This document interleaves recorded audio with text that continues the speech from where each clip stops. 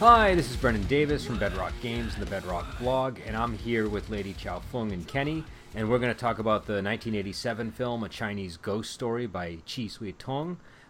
This is a movie about a scholar who tries to take refuge in a temple and falls in love with a ghost, but finds himself on the wrong side of a tree demon's wrath and has to contend with a really aggressive and powerful Taoist swordsmaster. So that's the sort of the rough, very quick synopsis of it. And like I said, it's directed by Chi Sui Tong. He's directed a lot of really great movies, including the Swordsman films and Duel to the Death, which I highly recommend. And more recently, he did, I think he directed The Sorcerer and the White Snake. So guys, before we get into the, I'm going to go through the movie kind of like we did last time, but I just want to get everybody's sort of general reaction. Like, what did you guys think of the movie in general? We can start with you, Lady Chow Fung. I enjoyed the movie. I thought it was a good movie. I like the love story between the human character and the not human character, and I like the action sequences, and I just thought it was a really good story, kind of different than what I'm used to.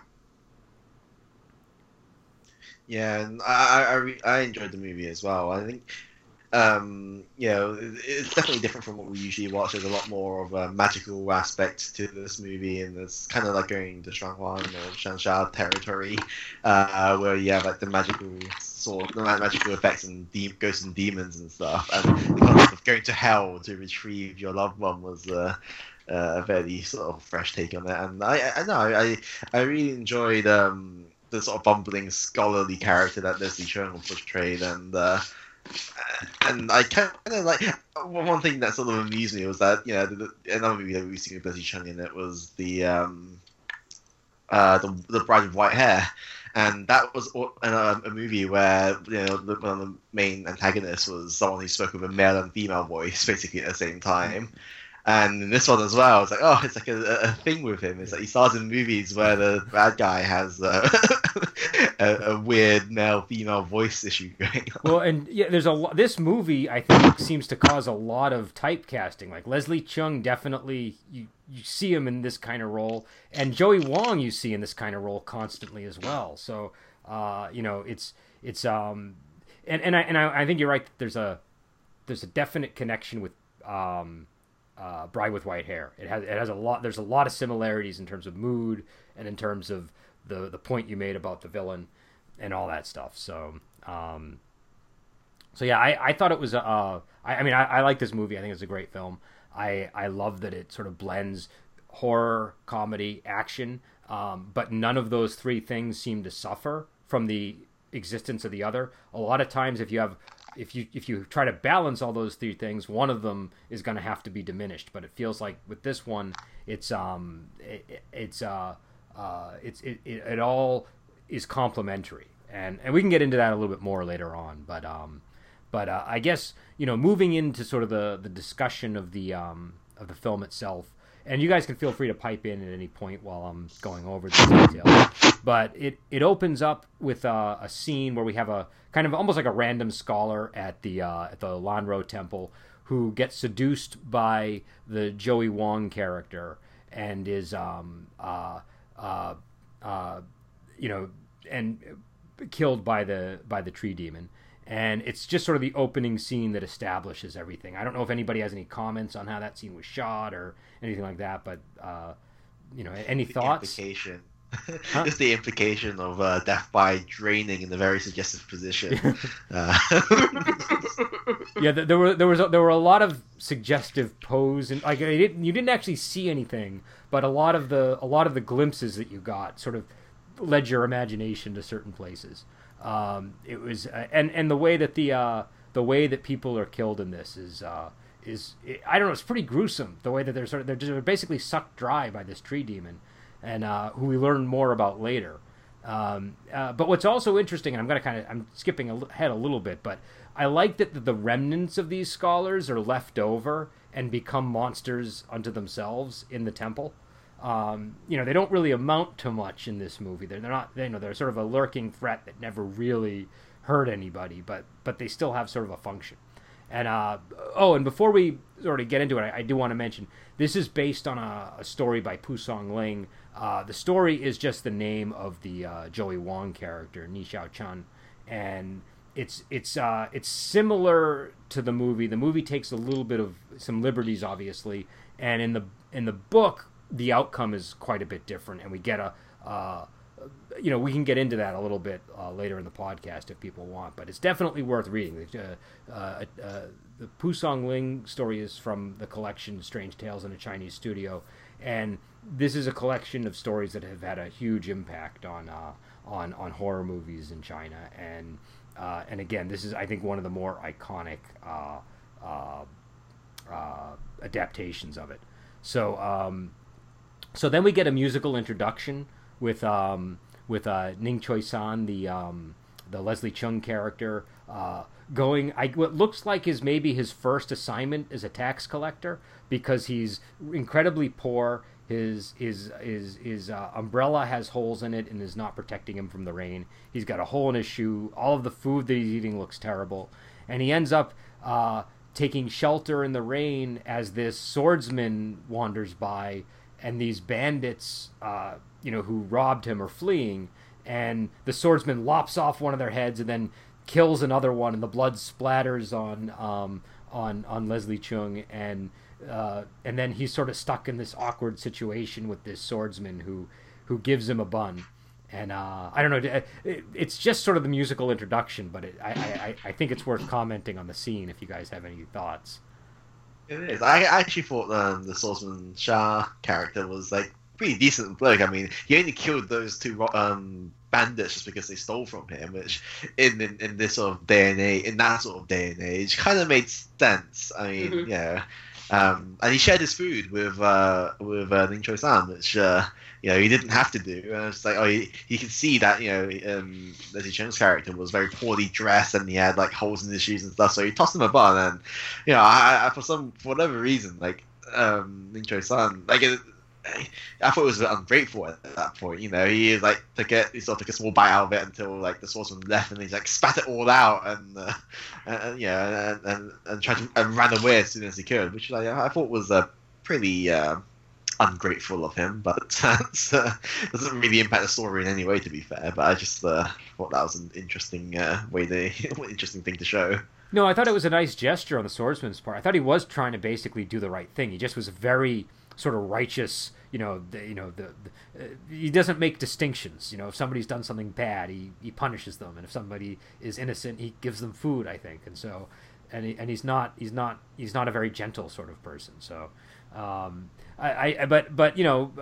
the Ning Choi San ends up spitting out the bun, and I do wonder if he thought maybe it was poisoned or just dirty or just didn't want it. But I was hungry, so I've always kind of been curious about the spitting out of the bun. Yeah, I was curious about that too. I kind of wondered if he just was thinking that the swordsman was evil and just didn't want to have anything evil touch him or go in him. I don't know. It was just really weird. Well, and I thought it was kind of ungrateful too, because if I'm hungry, I'm just going to eat whatever someone gives me. Well, in the short story that it's based on, his character is kind of like that. He's very pure, and he at one point the ghost offers him gold. She offers him seduction first, and he rejects that. And then she offers him gold, and he rejects that. And so I think maybe that's a relic of that part of the character from the story. But I don't know. I guess he could also think maybe the swordsman's just trying to poison me. Maybe he just saw the guy cut somebody down, and he seemed pretty troubled by what he saw. So I don't know. Kenny, do you have any thoughts on that? I mean, it's hard to say because I don't know, tax collectors in general or whatever, they're not really seen as good people, aren't they? So it's kind of strange that he seems like so innocent and righteous that he can't even accept food. from someone who's starving one is willing to go and collect all of the money from all these like people doing their businesses properly. And I don't know, it seems that scene just seems a bit unnecessary to me, and leads us to a bit of I guess contradiction in his character, in the sense that he seems like someone who would appreciate help from people, and maybe he would see the good in people. Whereas here, he was just obviously completely dismissive of Swordsman Shah as a person, and it's like, oh, he is completely evil, and I must have nothing to do with him. I can't even have his food touch my lips, and it just seems a bit too extreme. Well, and again, it could be that we're misreading it, that he was just scared, and and that's why he didn't want to. But yeah, I don't know. I mean, I guess. But he is still, even though he's a tax collector, they're scholar officials, and so he at this point, maybe he still is holding on to some idea that he's this upright, right. There's even later in the story, in the movie, there's a point where he kind of rebukes both the swordsmen, but again, he does it in a much more I think endearing way, But I don't know. I always found that scene a little bit odd. Like I don't quite know what to make of it, and I don't know if I'm missing something, or if there if I'm reading too much into it. Maybe maybe it's just a funny moment that I'm not supposed to think too much about. But I don't know. Anyways, the story continues, and he goes to town, and I don't know. It's an odd community. There are soldiers, and these guys They keep sort of recurring throughout the movie. They just are aggressively trying to arrest people, and if they hear people shouting, they come after them. They just like the slightest provocation, they just rush out to arrest people, and they don't really care who they arrest. And we kind of learn a little more about that later when we actually meet the magistrate who's handling all of the cases. It's a little clear why that's the case, but so he sort of has this run-in, with these soldiers, and then he goes to collect taxes from one of the restaurants, and his books have been completely ruined by the rain. The ink is run, and he has no records of how much he needs to collect, and so he's not able to get any money, and he's not able, therefore, to stay at an inn, and he has to go find cheap accommodations, and he asks around, and somebody tells him to go to Lanro Temple, and everybody is very quiet all of a sudden, and he doesn't seem to take any notice, and he goes to Lanro Temple, and on the way he's terrified by some wolves, but he does he does make it there safely, and did you guys have anything you wanted to say about the inn scene or any of that, or can I? Well, isn't that where I thought it was funny that when they were telling him about the temple, the people started talking about him as he was turning away to leave, and then he turned around to look at him, and they all got quiet at the same time. Then he turned around to leave, and they started talking. I thought that scene was quite comical. It was like the perfect amount of funny for the moment in that movie. And I think I want to mention as well the scene with the charms being stuck to his back is it's mildly plot relevant, like not extremely so, but the fact that he when he was accosted by these bounty hunters or constables or whatever they were, they pushed him against a charm seller's stall, and he had all these charms stuck to his back, which actually transferred some ink over, which. It shows up brief for a couple of seconds somewhere down the line, but he's basically walking around with these weird symbols plastered down his back. I'd say that's important. Also, there's another scene that's pretty crucial that I glossed over there, where he goes to a vendor who's selling pictures, and he sees a painting of a woman, and he says, "Oh, this is very beautiful. I'd like to buy this." And the guy says, "Oh, you have excellent taste." And then but he has no money, so he says, "Excellent taste, but no means." And so he, and again, it's funny because that is often in these Pusong Ling stories. That is often the case with these scholar guys. They're super educated and knowledgeable of the world, but they have no money, or they're desperate to either pass the imperial exams or be appointed to an important post. So anyways, he goes to the temple, and there he sees Swordsman Yin, played by Wu Ma, who's just like right away, this is an important character just by the look of him. He's having a duel with the guy he saw cut off the head of the bandit, Ha Ho.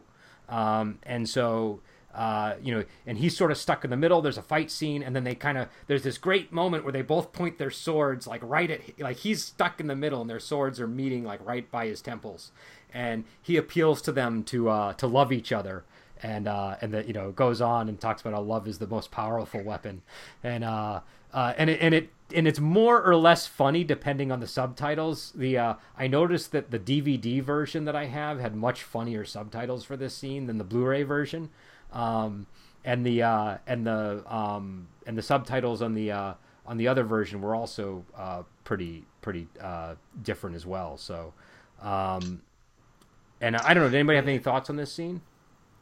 I think the camera work during this that scene was actually was very well done. Actually, when you hit the swordsmen sort of pointing their swords at each other, you can sort of tell they're facing each other, and you get like a shot of his face as it sort of like reveals that it's actually caught between the two blades. That was a pretty funny moment, I thought.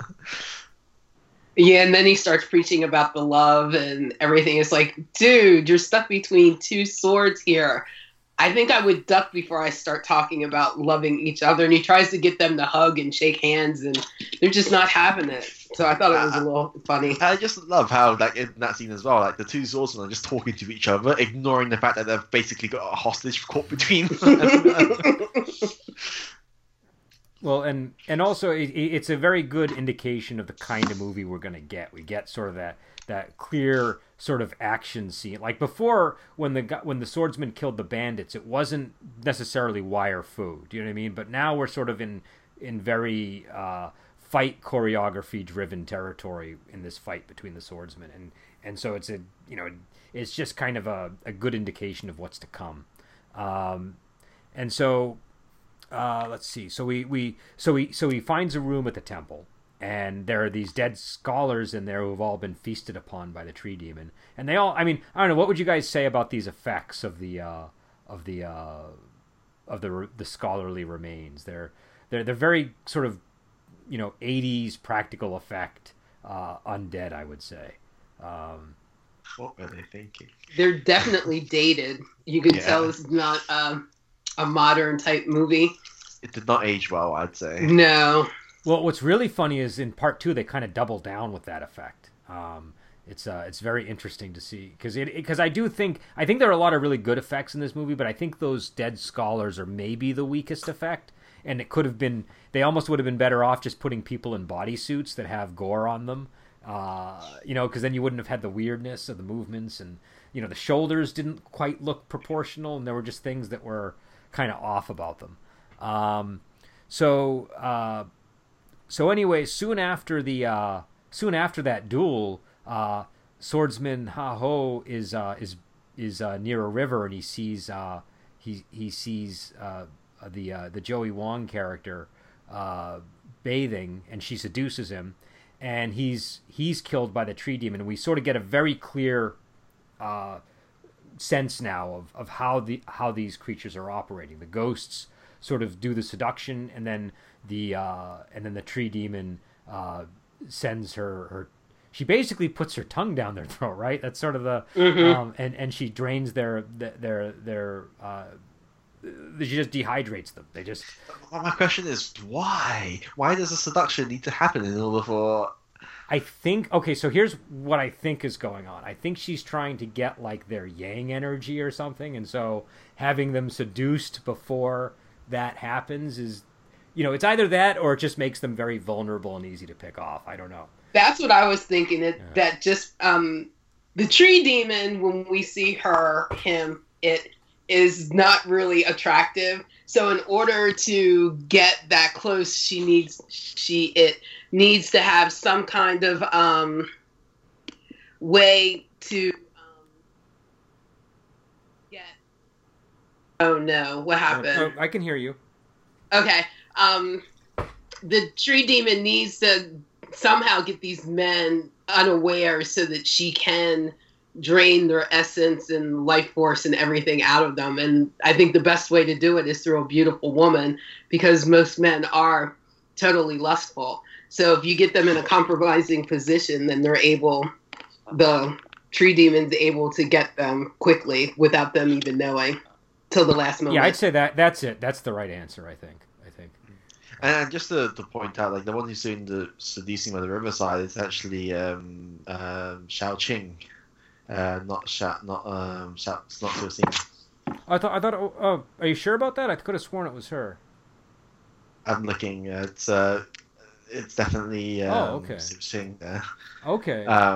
So I don't know who was at the beginning as well. So but don't we see? Like, isn't that the scene where we see her crying though when she witnesses him being killed? Or yes, but it's definitely Su Xing's face there. But I think Su Xing was also around the area because not long afterwards, the tree demon was sort of berating her for not bringing a sacrifice, basically. And I think it's because she was being soft about it. Well, yeah, but that was also because she found the note that that she had written to Ning Choi-san, and she thought that he was hiding a man, and so that was the reason she got really angry.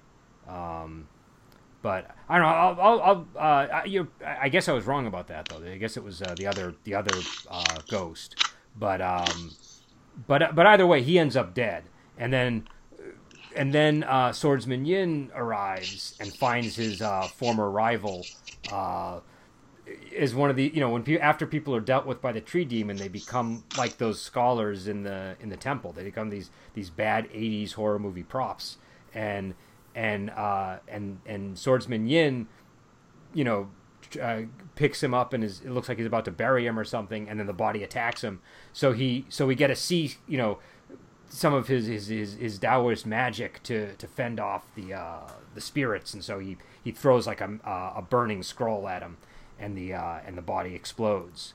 And then it's soon after this that we have the first meeting of Ning Choi-san and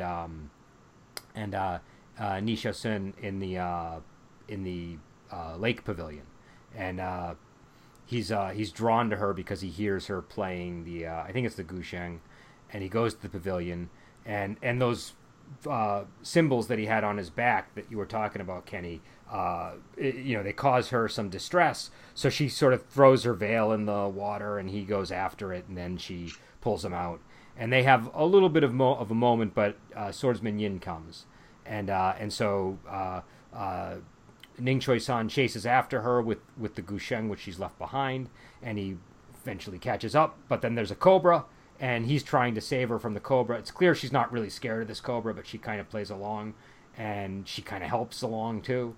And then they end up running away from Swordsman Ying, who she says is this terrible murderer, and he offers to distract the swordsman, and they sort of go their separate ways, and Swordsman Ying ends up chasing her, but the tree demon matron intercedes, and she's able to get away. So I don't know.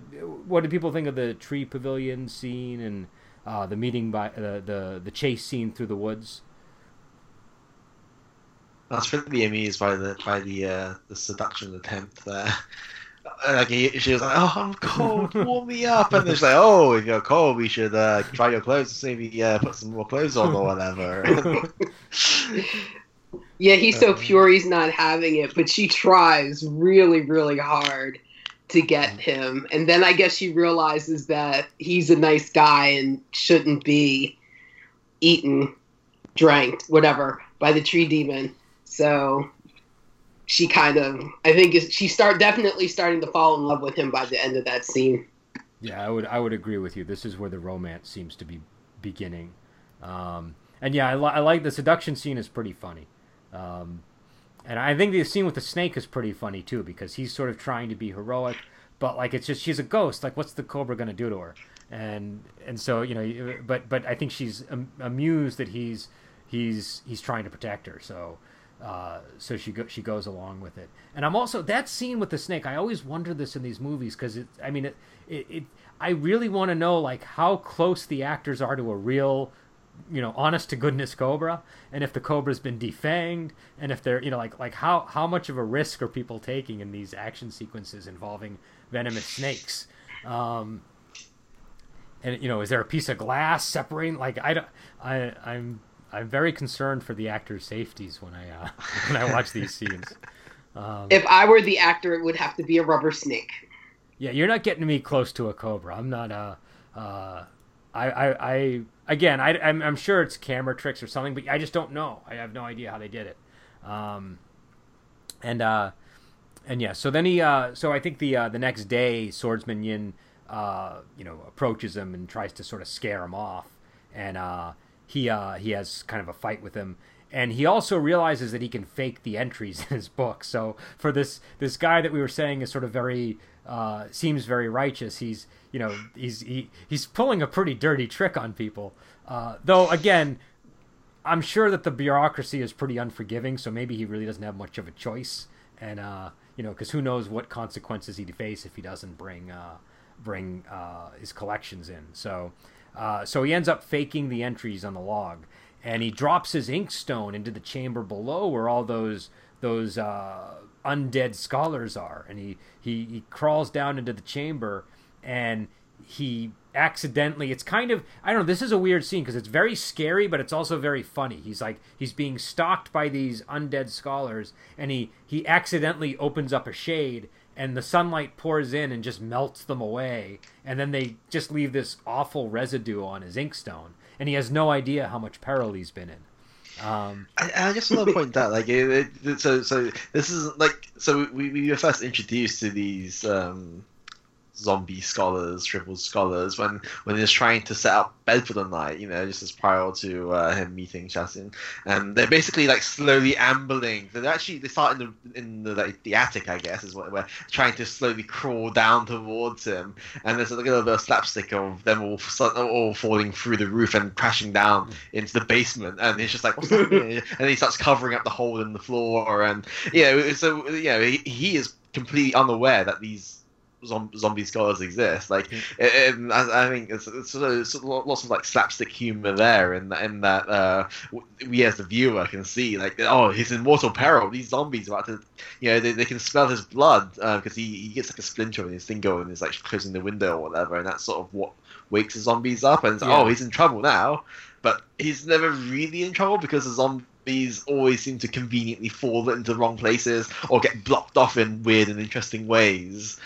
And the fact that he accidentally kills all of them by moving a piece of wood out of the way, like sunlight through, is also a bit interesting.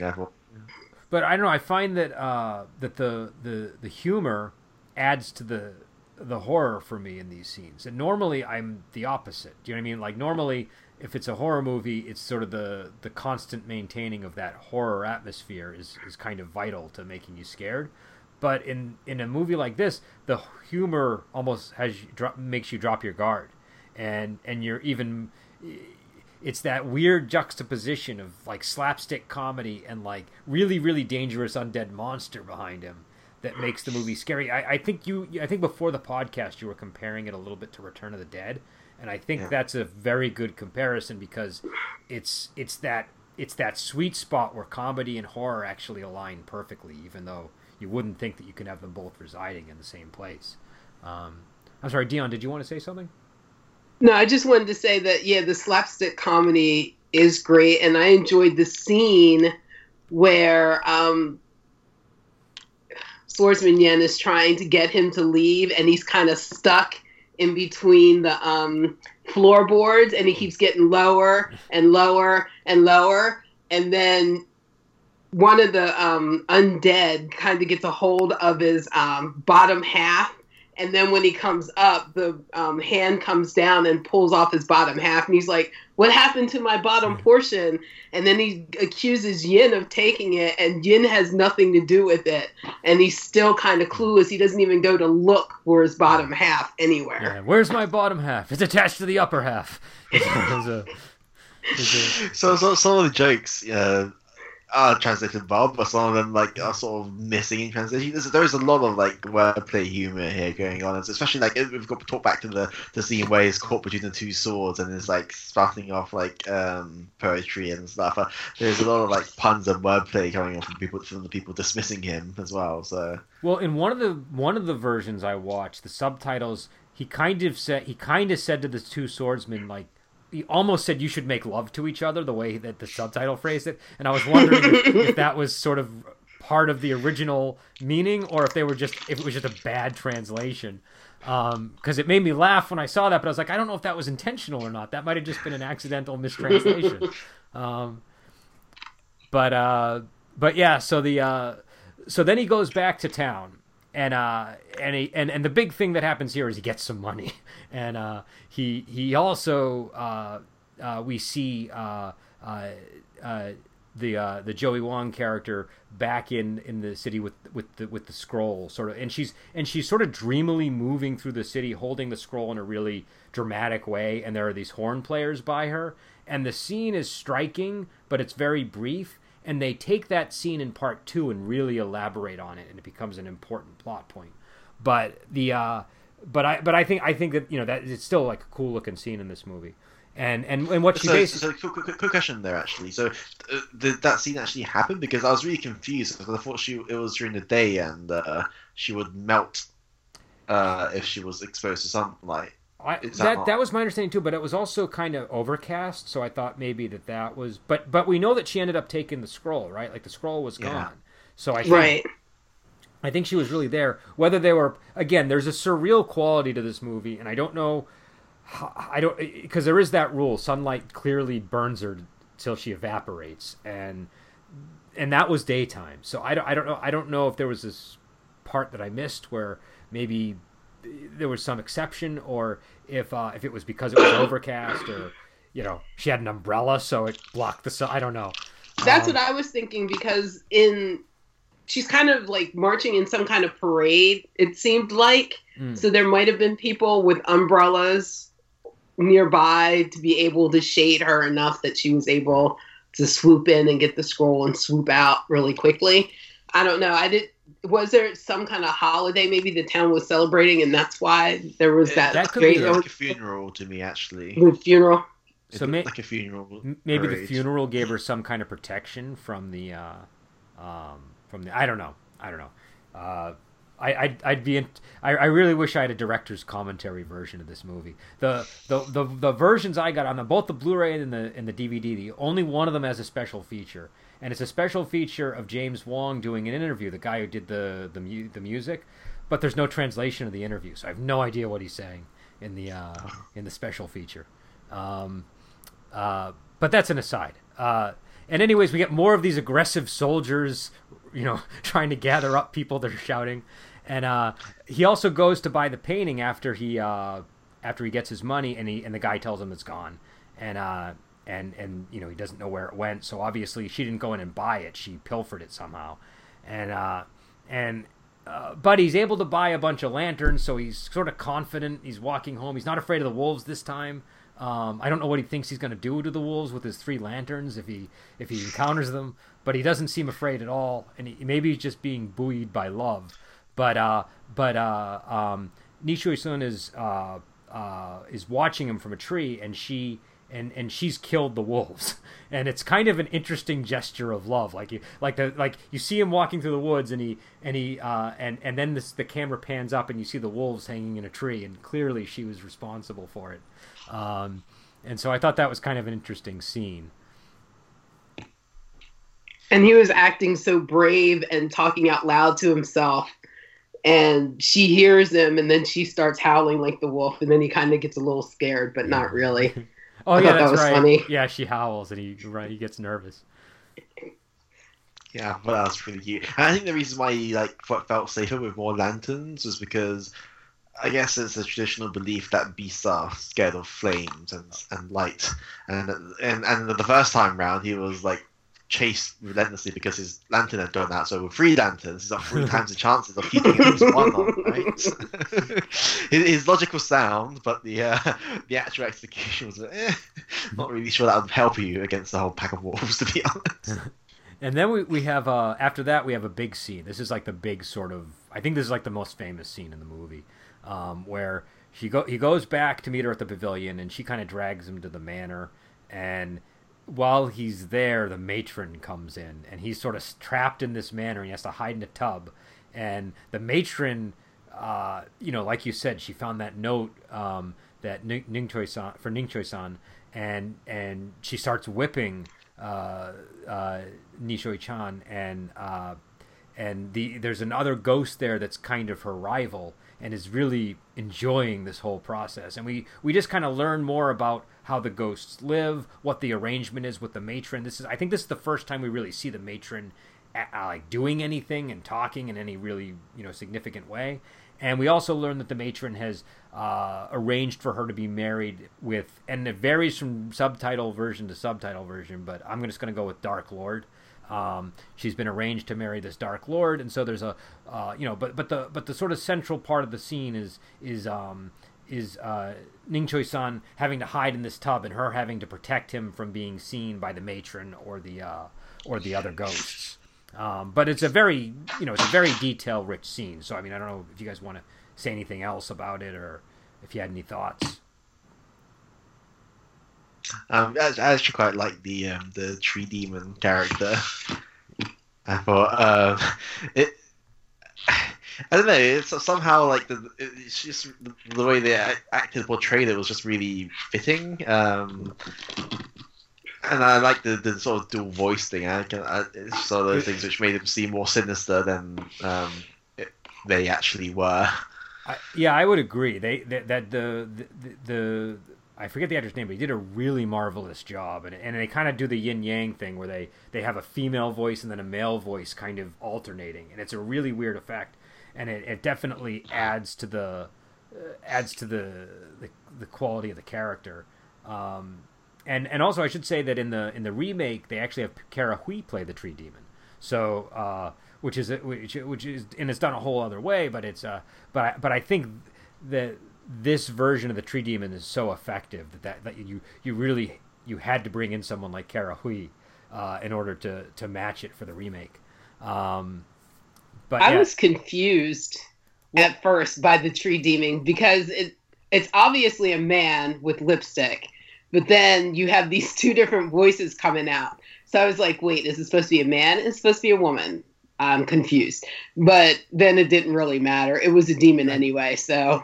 I think what they're doing is, I think it's definitely supposed to be a female, I think, because she calls it a matron, and she says that she uses she a lot to talk about it, unless the subtitles are wrong. But yeah, like matron's probably not correct. Like Lolo, it's one of those strange terms that not quite gender neutral, but like both genders ish. Okay. Yeah, it's an unusual. So. Pronoun. Well, what was your impression from the Cantonese? Was your impression that it was that the tree demon was a female or a male or neither? What was the? I think neither. I mean, it is a tree after all. It is. It's a tree. I think it doesn't necessarily. I mean, the actor was obviously clearly male, but other than that, I don't think the character itself needed to have a gender of any sort, just because it's a tree that became a demon after many years of whatever demons. Well, the trees have to do to become demons, and it's not a seductive tree. It's like like you were saying, this is not. It's not a sexy demon, so it's obviously it doesn't. It's just kind of. I think what they're trying to do too is I think they're trying to get that sort of it is residing between the boundaries of the human realm and the spirit realm, and so that's sort of like just the way that they're representing it in this. There was a lot of that in the 90s with characters like you said in The Bride with White Hair is very very similar kind of thing. I think that's sort of what was going on here. So then I guess about that scene as well. Like I thought it was quite interesting, sort of the tension between Siu Ching and Siu Xin. The way she was trying to keep her away from the tub at all the times, and she was clearly suspecting that there was something off about the tub because Siu Xin was a bit too protective of it, and just the way the little battle, I'd say, between the two of them there with her like splashing water and whoops, my hand slipped. No, that was a funny scene, and also the other ghost. It was what was it? Little Cheng, was that? Yeah. What her name was? She I like the personality that they had for her. She was like she was she didn't get a whole lot of screen time, but in the little amount that you had, you basically got what was going on between her and Joey Wong's character and how their rivalry had come about. So I thought that was, and again, one of the things I like about these movies is the way ghosts live in these stories is not that different from how humans live. Do you know what I mean? It's not. They're not. You know. She had. There's a house with ghosts in it. They're jealous over who gets the biggest room. You know. They're one of them is being arranged to marry somebody. There's an ecosystem just like you would find in a human household, and it's you don't see that quite as much in like American horror movies, but it actually makes the ghosts a little bit more frightening at times because they are more real. They're not these vague things, and so I don't know. I think it works well. But the next sequence is well, let me find my place here. So then we have the scene at the ghost house where she is where they talk about the painting, and she tells him that she was murdered and her father was murdered, and then she sort of tries to push him away. I think she accuses him of coming after her money or something like that, and they have a lover's quarrel, and she says like, I'm arranged to be married with this guy, like what are you gonna do? And so he leaves and goes is gonna just head off, but he goes back to town, and again we get more of those shouting guards, but he sees a poster of a guy named Scarface Lou who looks exactly like Swordsman Yin, and so he runs back to warn her because he doesn't want her to get killed by this terrible outlaw that he realizes might be hanging out at the temple. And this is also where we get the Taoist rap scene. Oh, that was amazing. Yeah. So this is if you do nothing else after listening to this podcast, look up Wuma rap Chinese ghost story. I don't know what the search term should be, but I'm sure you will find a link to this scene.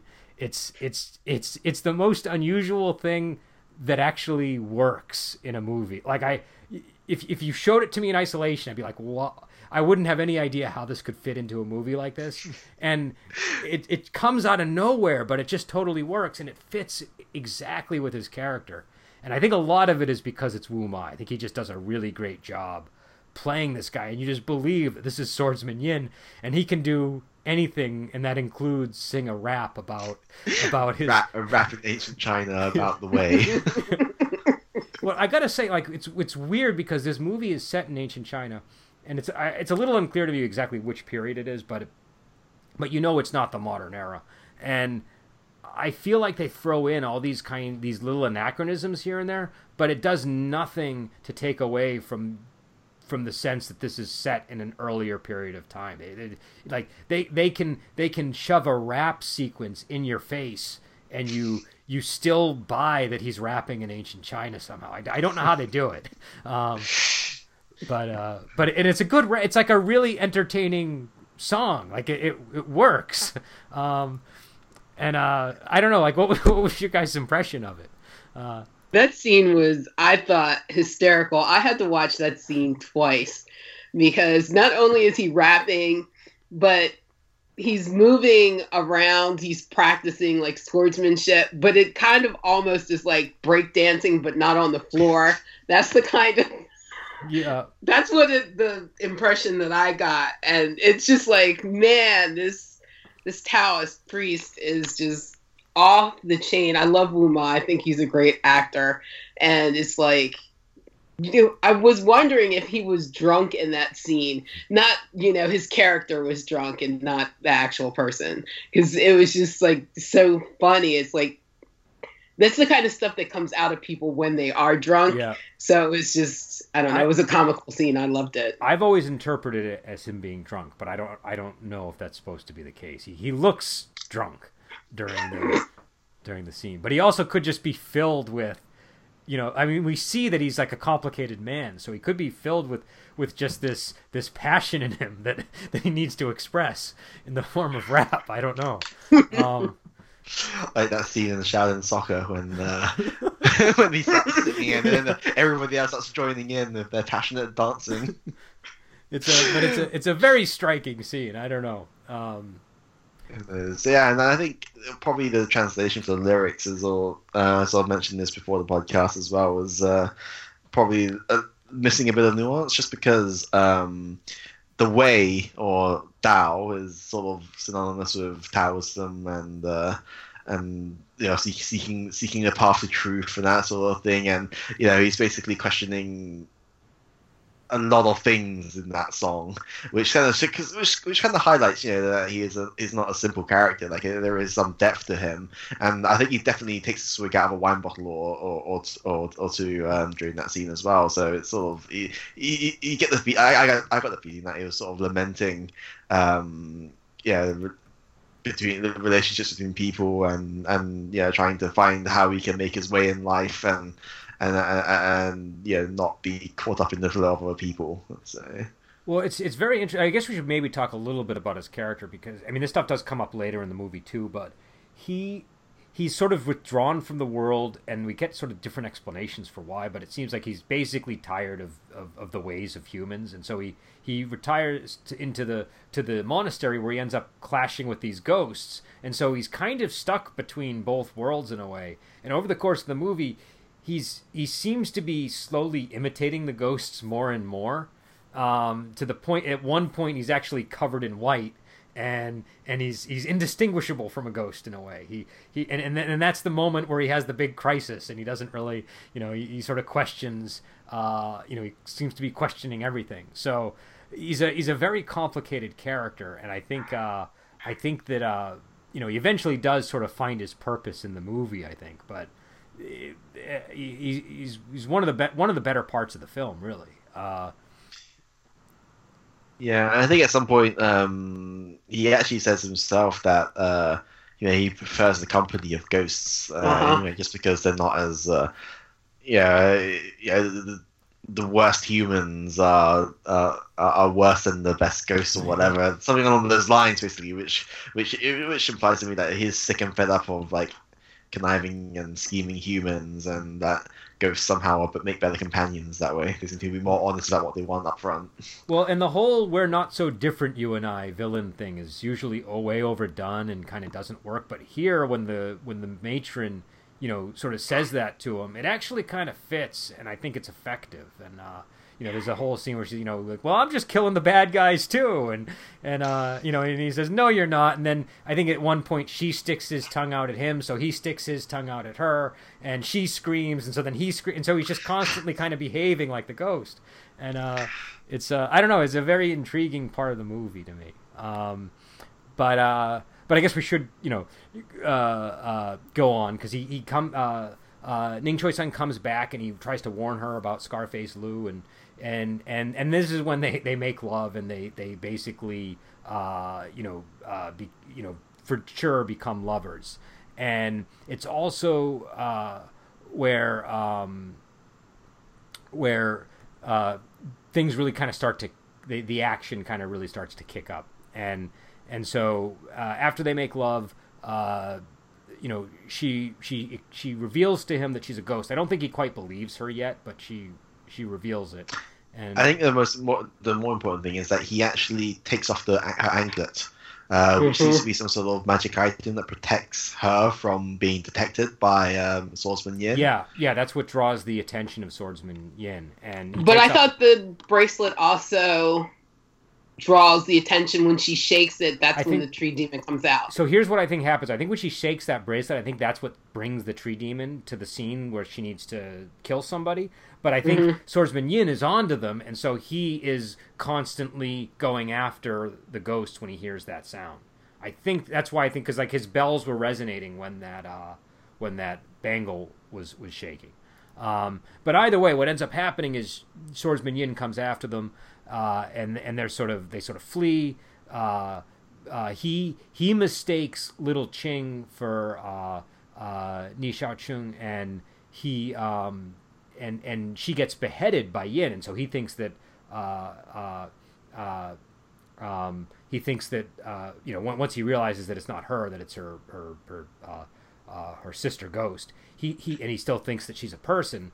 He thinks that Swordsman Yin is indeed this Scarface Liu, and so he goes to the magistrate to tell him that a woman's been beheaded by this madman, and so then we get this whole courtroom scene where the official shows up, and they clearly just have a scam where they're just using justice to get rich, and I mean, and it's really played for laughs. Like the guy playing the magistrate is basically acting like a baby. And he's got like his number two who's arranging everything for him, and so Swordsman Yin sort of crashes the proceedings, and they bring the real Scarface Liu out, and we realize that they're two different people, and then by the end when they mention that they're staying at Lanro Temple, all the people in the courtroom flee, and he goes back to the temple with Swordsman Yin. But I don't know, what do you guys think of those two scenes and of the the antics at the courtroom? I just want to point out as well, like the magistrate was sort of speaking in a weird accent. I'd say it's like a sort of what Hong Kong people would think that mainlanders trying to speak Cantonese would sound like.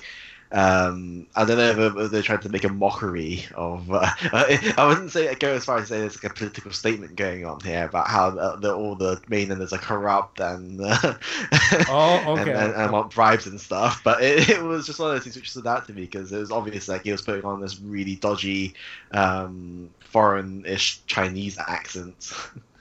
I mean, I think that's a reasonable conclusion, especially leading up to the transition of power that sort of looms over a lot of these 80s to 90s films.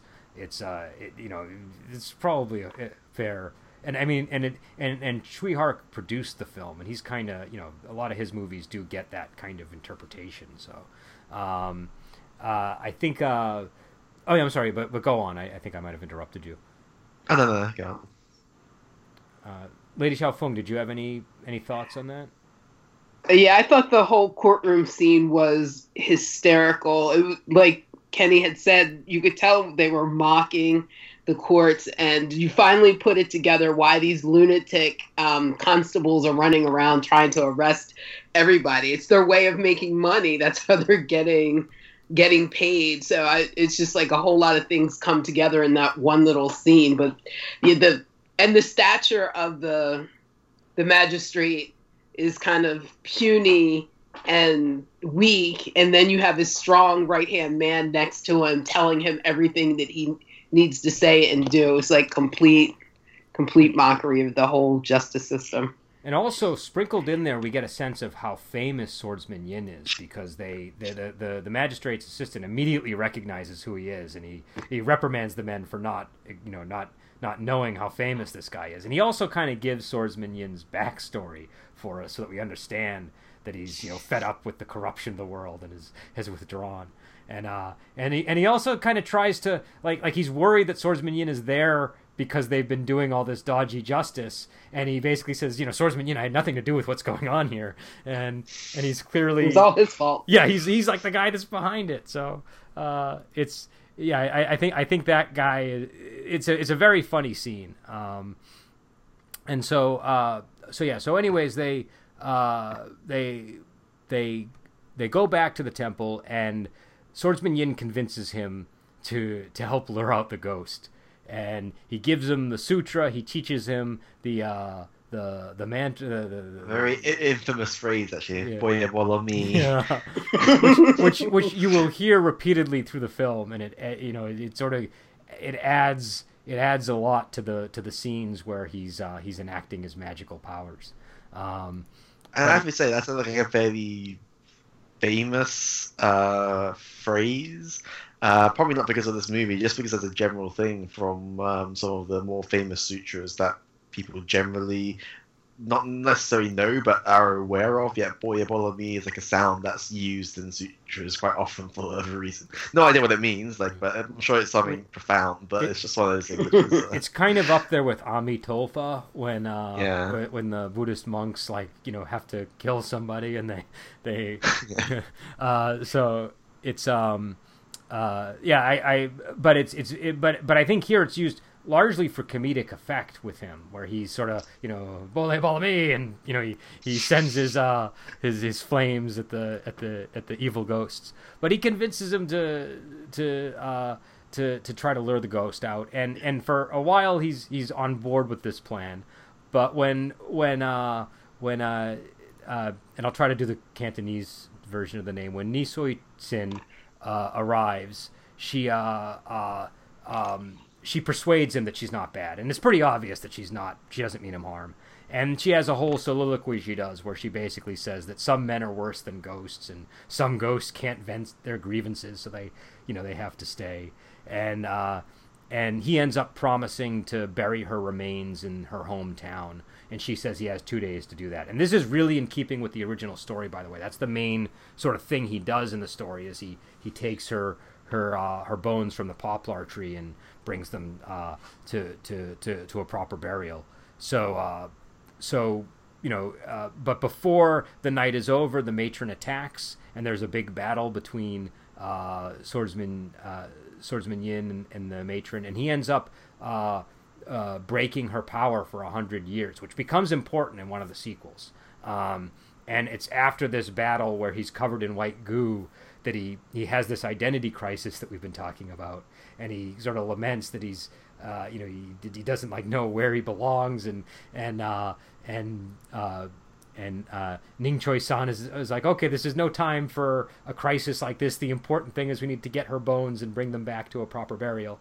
Will you help me? And he agrees, and they set about to do that. And that's sort of the final climax of the film, is them going back with the bones, which we'll get into. But what did you guys think of the battle with the matron and the scene where he agreed to take the remains? I give that tongue a big thumbs up. It thoroughly disgusted me, like it was supposed to. The tongue? Yeah. Yeah, that was kind of gross. It was so long and thick and came from everywhere. It was gross. And so gunky and stuff as well. And yeah. It's a very visceral effect. It makes you... It's like sometimes horror movies will make you like feel fear. Sometimes they make you feel physical sensations. And this was one of those ones that made you feel like really squeamish and gross just looking at it. And yeah, the scenes where where the tip of the tongue was like approaching someone's mouth, and we had the scene before with Swordsman Sa, where it was entered through the mouth and it sucked them dry from the inside. So I got a bit worried. Oh no! Don't keep your mouth shut. Don't talk while you're that thing. Like it. If it was like a proper horror movie, one of those careless moments would be when the tree demon could have taken advantage and just like dive straight in and suck them dry. And I also like the sort of the taunting scene between Swordsman Yin and the tree demon as well, where they're like it was just mocking them. They're like sticking their tongue out at each other. Well, and it's funny, he sticks his tongue out, then she sticks her tongue out, and it's like, a million times longer than his, and he has to leap into a tree. Yeah, and our main character says her tongue was much bigger than yours. Like, duh.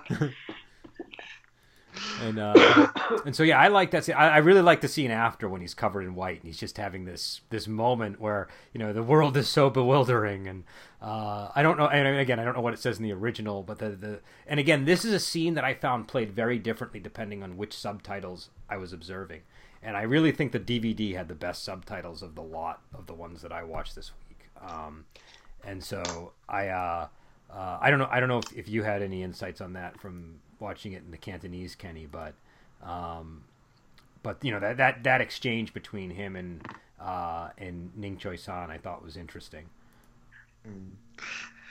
I think I didn't pay much attention to the subtitles in that particular Okay. movie. What did you think of that? Well, like, what were your thoughts on what they said? I guess. It was quite profound. Like it was one of those things where you have to.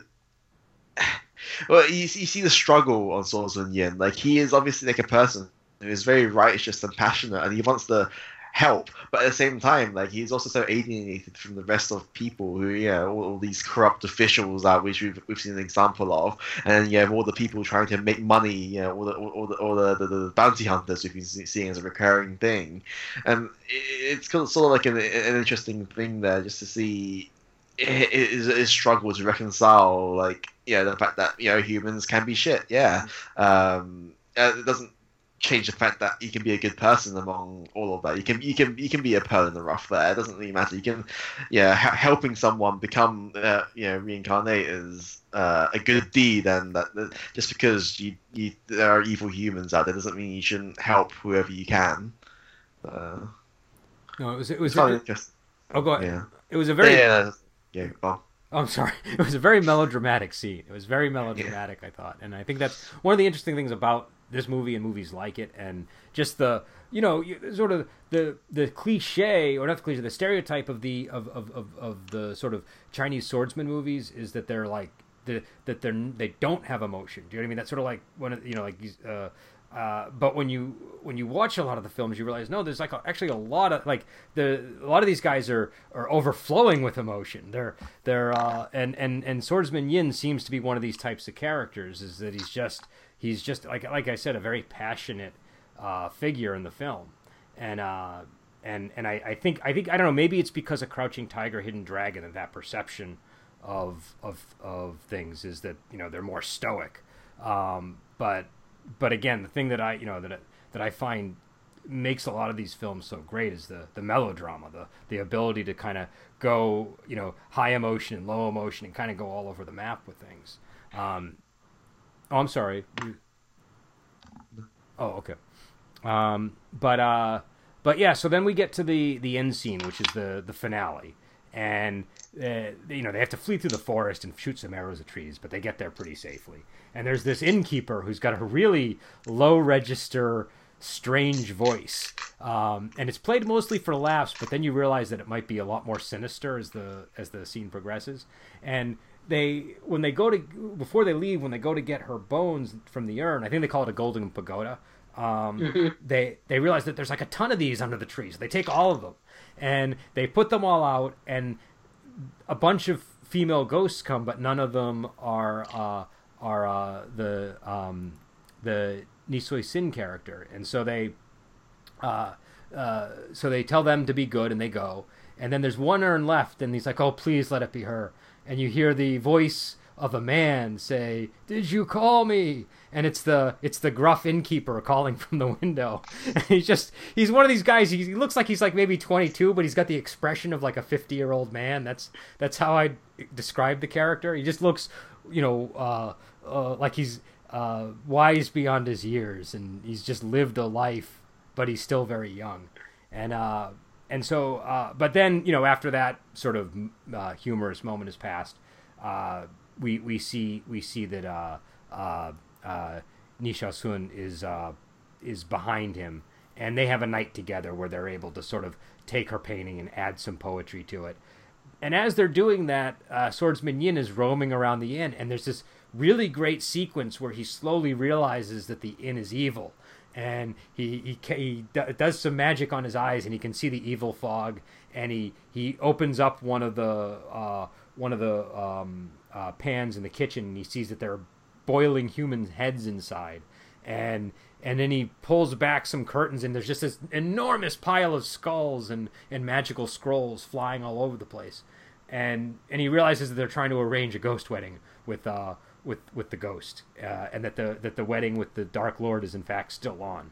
And so he runs to them and tells them they need to flee, and she gets sucked into hell, and they have to go in after her, charge into hell, and take on this Dark Lord. And there's this huge battle in hell that's like 10 minutes long, and it finally ends when they're about to be consumed by the Dark Lord, and the scrolls fall off of Ning Choi San, and explode on him, and they're able to escape.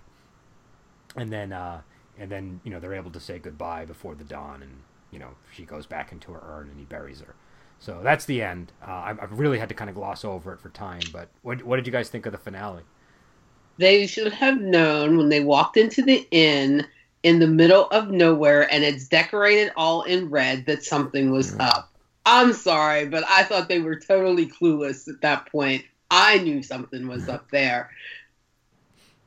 Yeah, I agree. It's kind of the strange things. Like it's all decorated like for a wedding, and the fact that there's no other guests there, and there's like one sleepy-looking innkeeper. Should have tipped them off. I mean, I would have thought that Swordsman Yin would have been savvy enough to realize something. But I mean, he did eventually realize just it. about Yeah, an hour too late was the problem. I think in game terms, he failed his perception check the first time round, and the DM wouldn't let him try again until a few turns later. What I loved about it was how quickly it allowed them to turn into the climax. Like and the whole movie does have a surreal vibe to it. So it was one of these very surreal moments in the film where, like you said, they should have realized it, and the viewer kind of knows something's not right here. Like even if you don't notice the wedding decorations, the innkeeper's just a weird guy. Like there's something up with that innkeeper.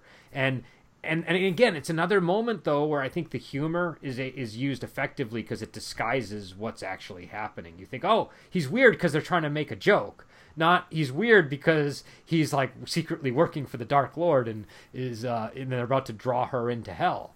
And so again, I just think that the humor gave them enough camouflage to kind of slip it in so you might not have noticed it. And then the climax scene I thought was a really, I don't know, it gets very atmospheric because you have this dense fog and you have these armies protecting the Dark Lord and just this massive battle.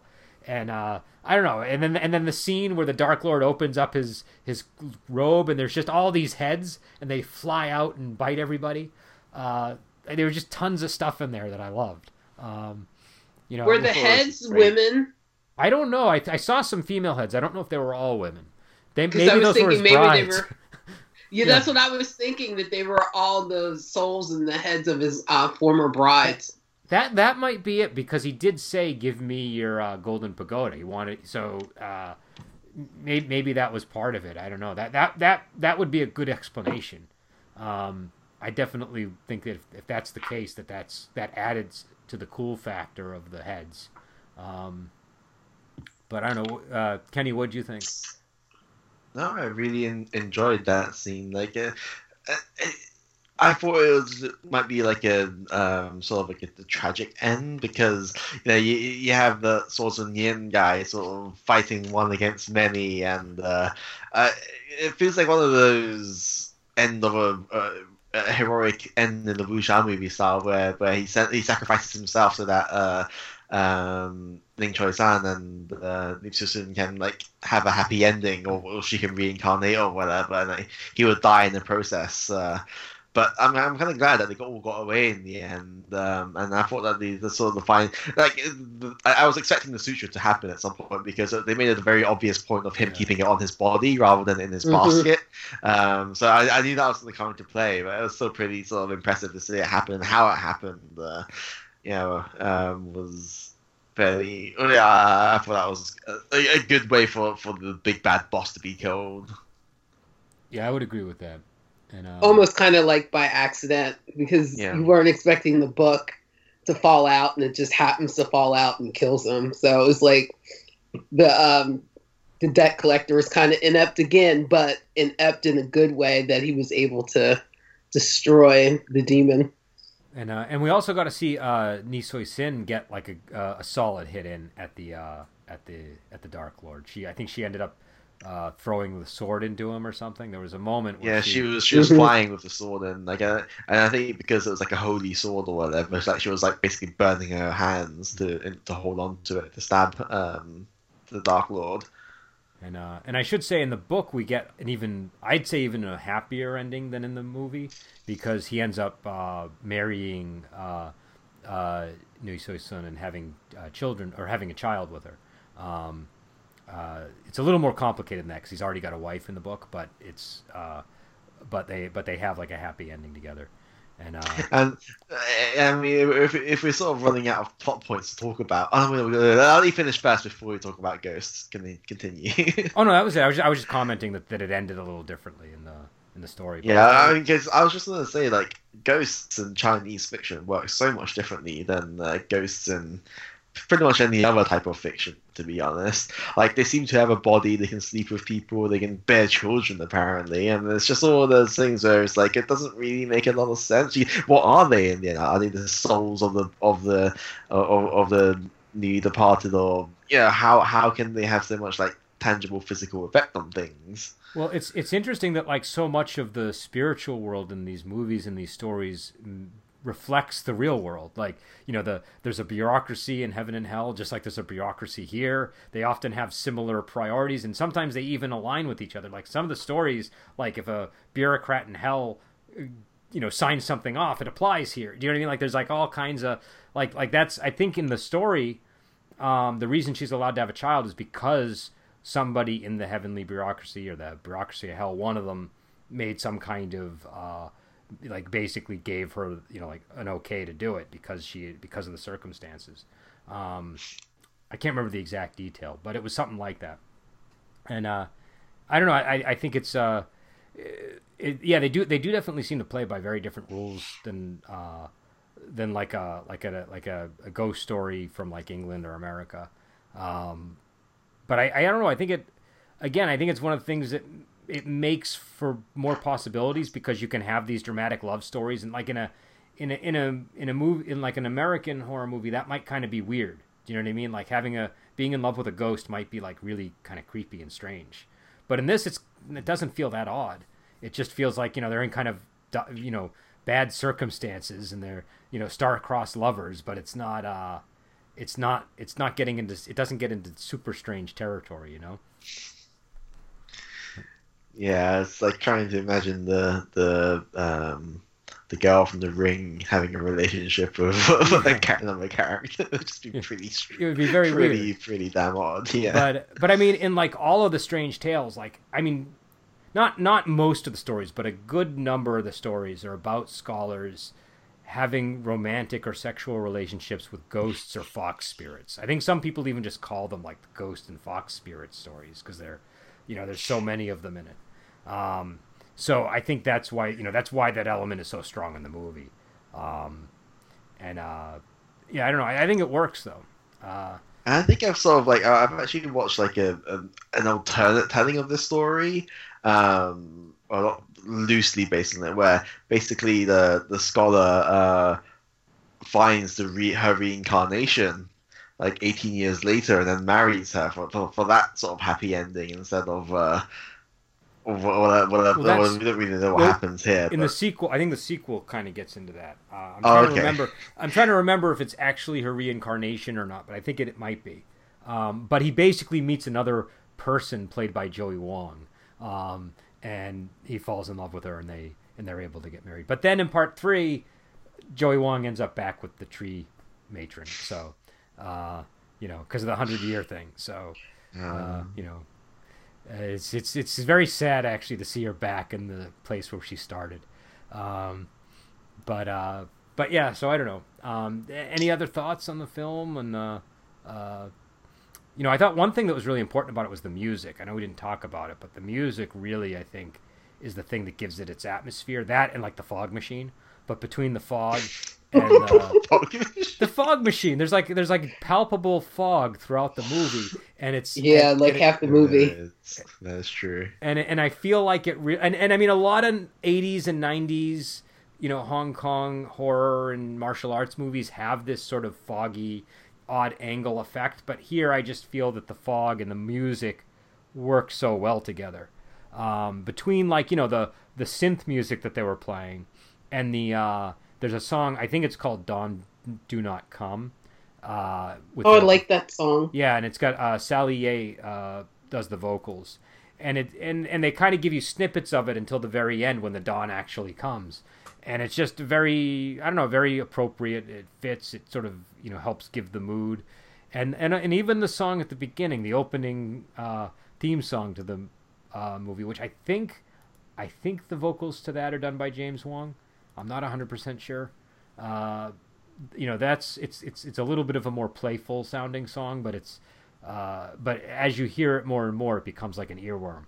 And I don't know. I just think the music in this is very is one of the strengths of the film. And I guess we should also say that there was a lot of action choreography in this, and Chi Soi-tung did some, Lau Chi-ho, but also Philip Kwok was involved. And so it's always nice to see him. But yeah, any additional thoughts in the movie? No, I think it's a nice sort of change of pace for people who, want something a bit different from a traditional romance story or a kung fu or martial arts movie. I mean, it's there's plenty of action and then plenty of mysticism as well involved here, and it's sort of like a nice little introduction into the world of Chinese mythology as well. Like, it doesn't cover a lot, but it gives you enough of a view that if you've got interest in that sort of thing, then it might inspire you to look into it a little bit more. So I definitely say you should check it out if you're interested in that sort of thing. And I think the more go ahead. I was going to say, I agree with Kenny. It's a great mix of martial arts, a love story, a little bit of horror, and a bit of comedy. It worked all very well in this movie, and I think everybody should give it a chance. Yeah, and I think this is a really good movie to watch. I would strongly encourage people who haven't seen it to check it out. And I like Kenny said, I think it's a good window into the mythology, and I think the more mythology you know, the more entertaining these kind of movies become.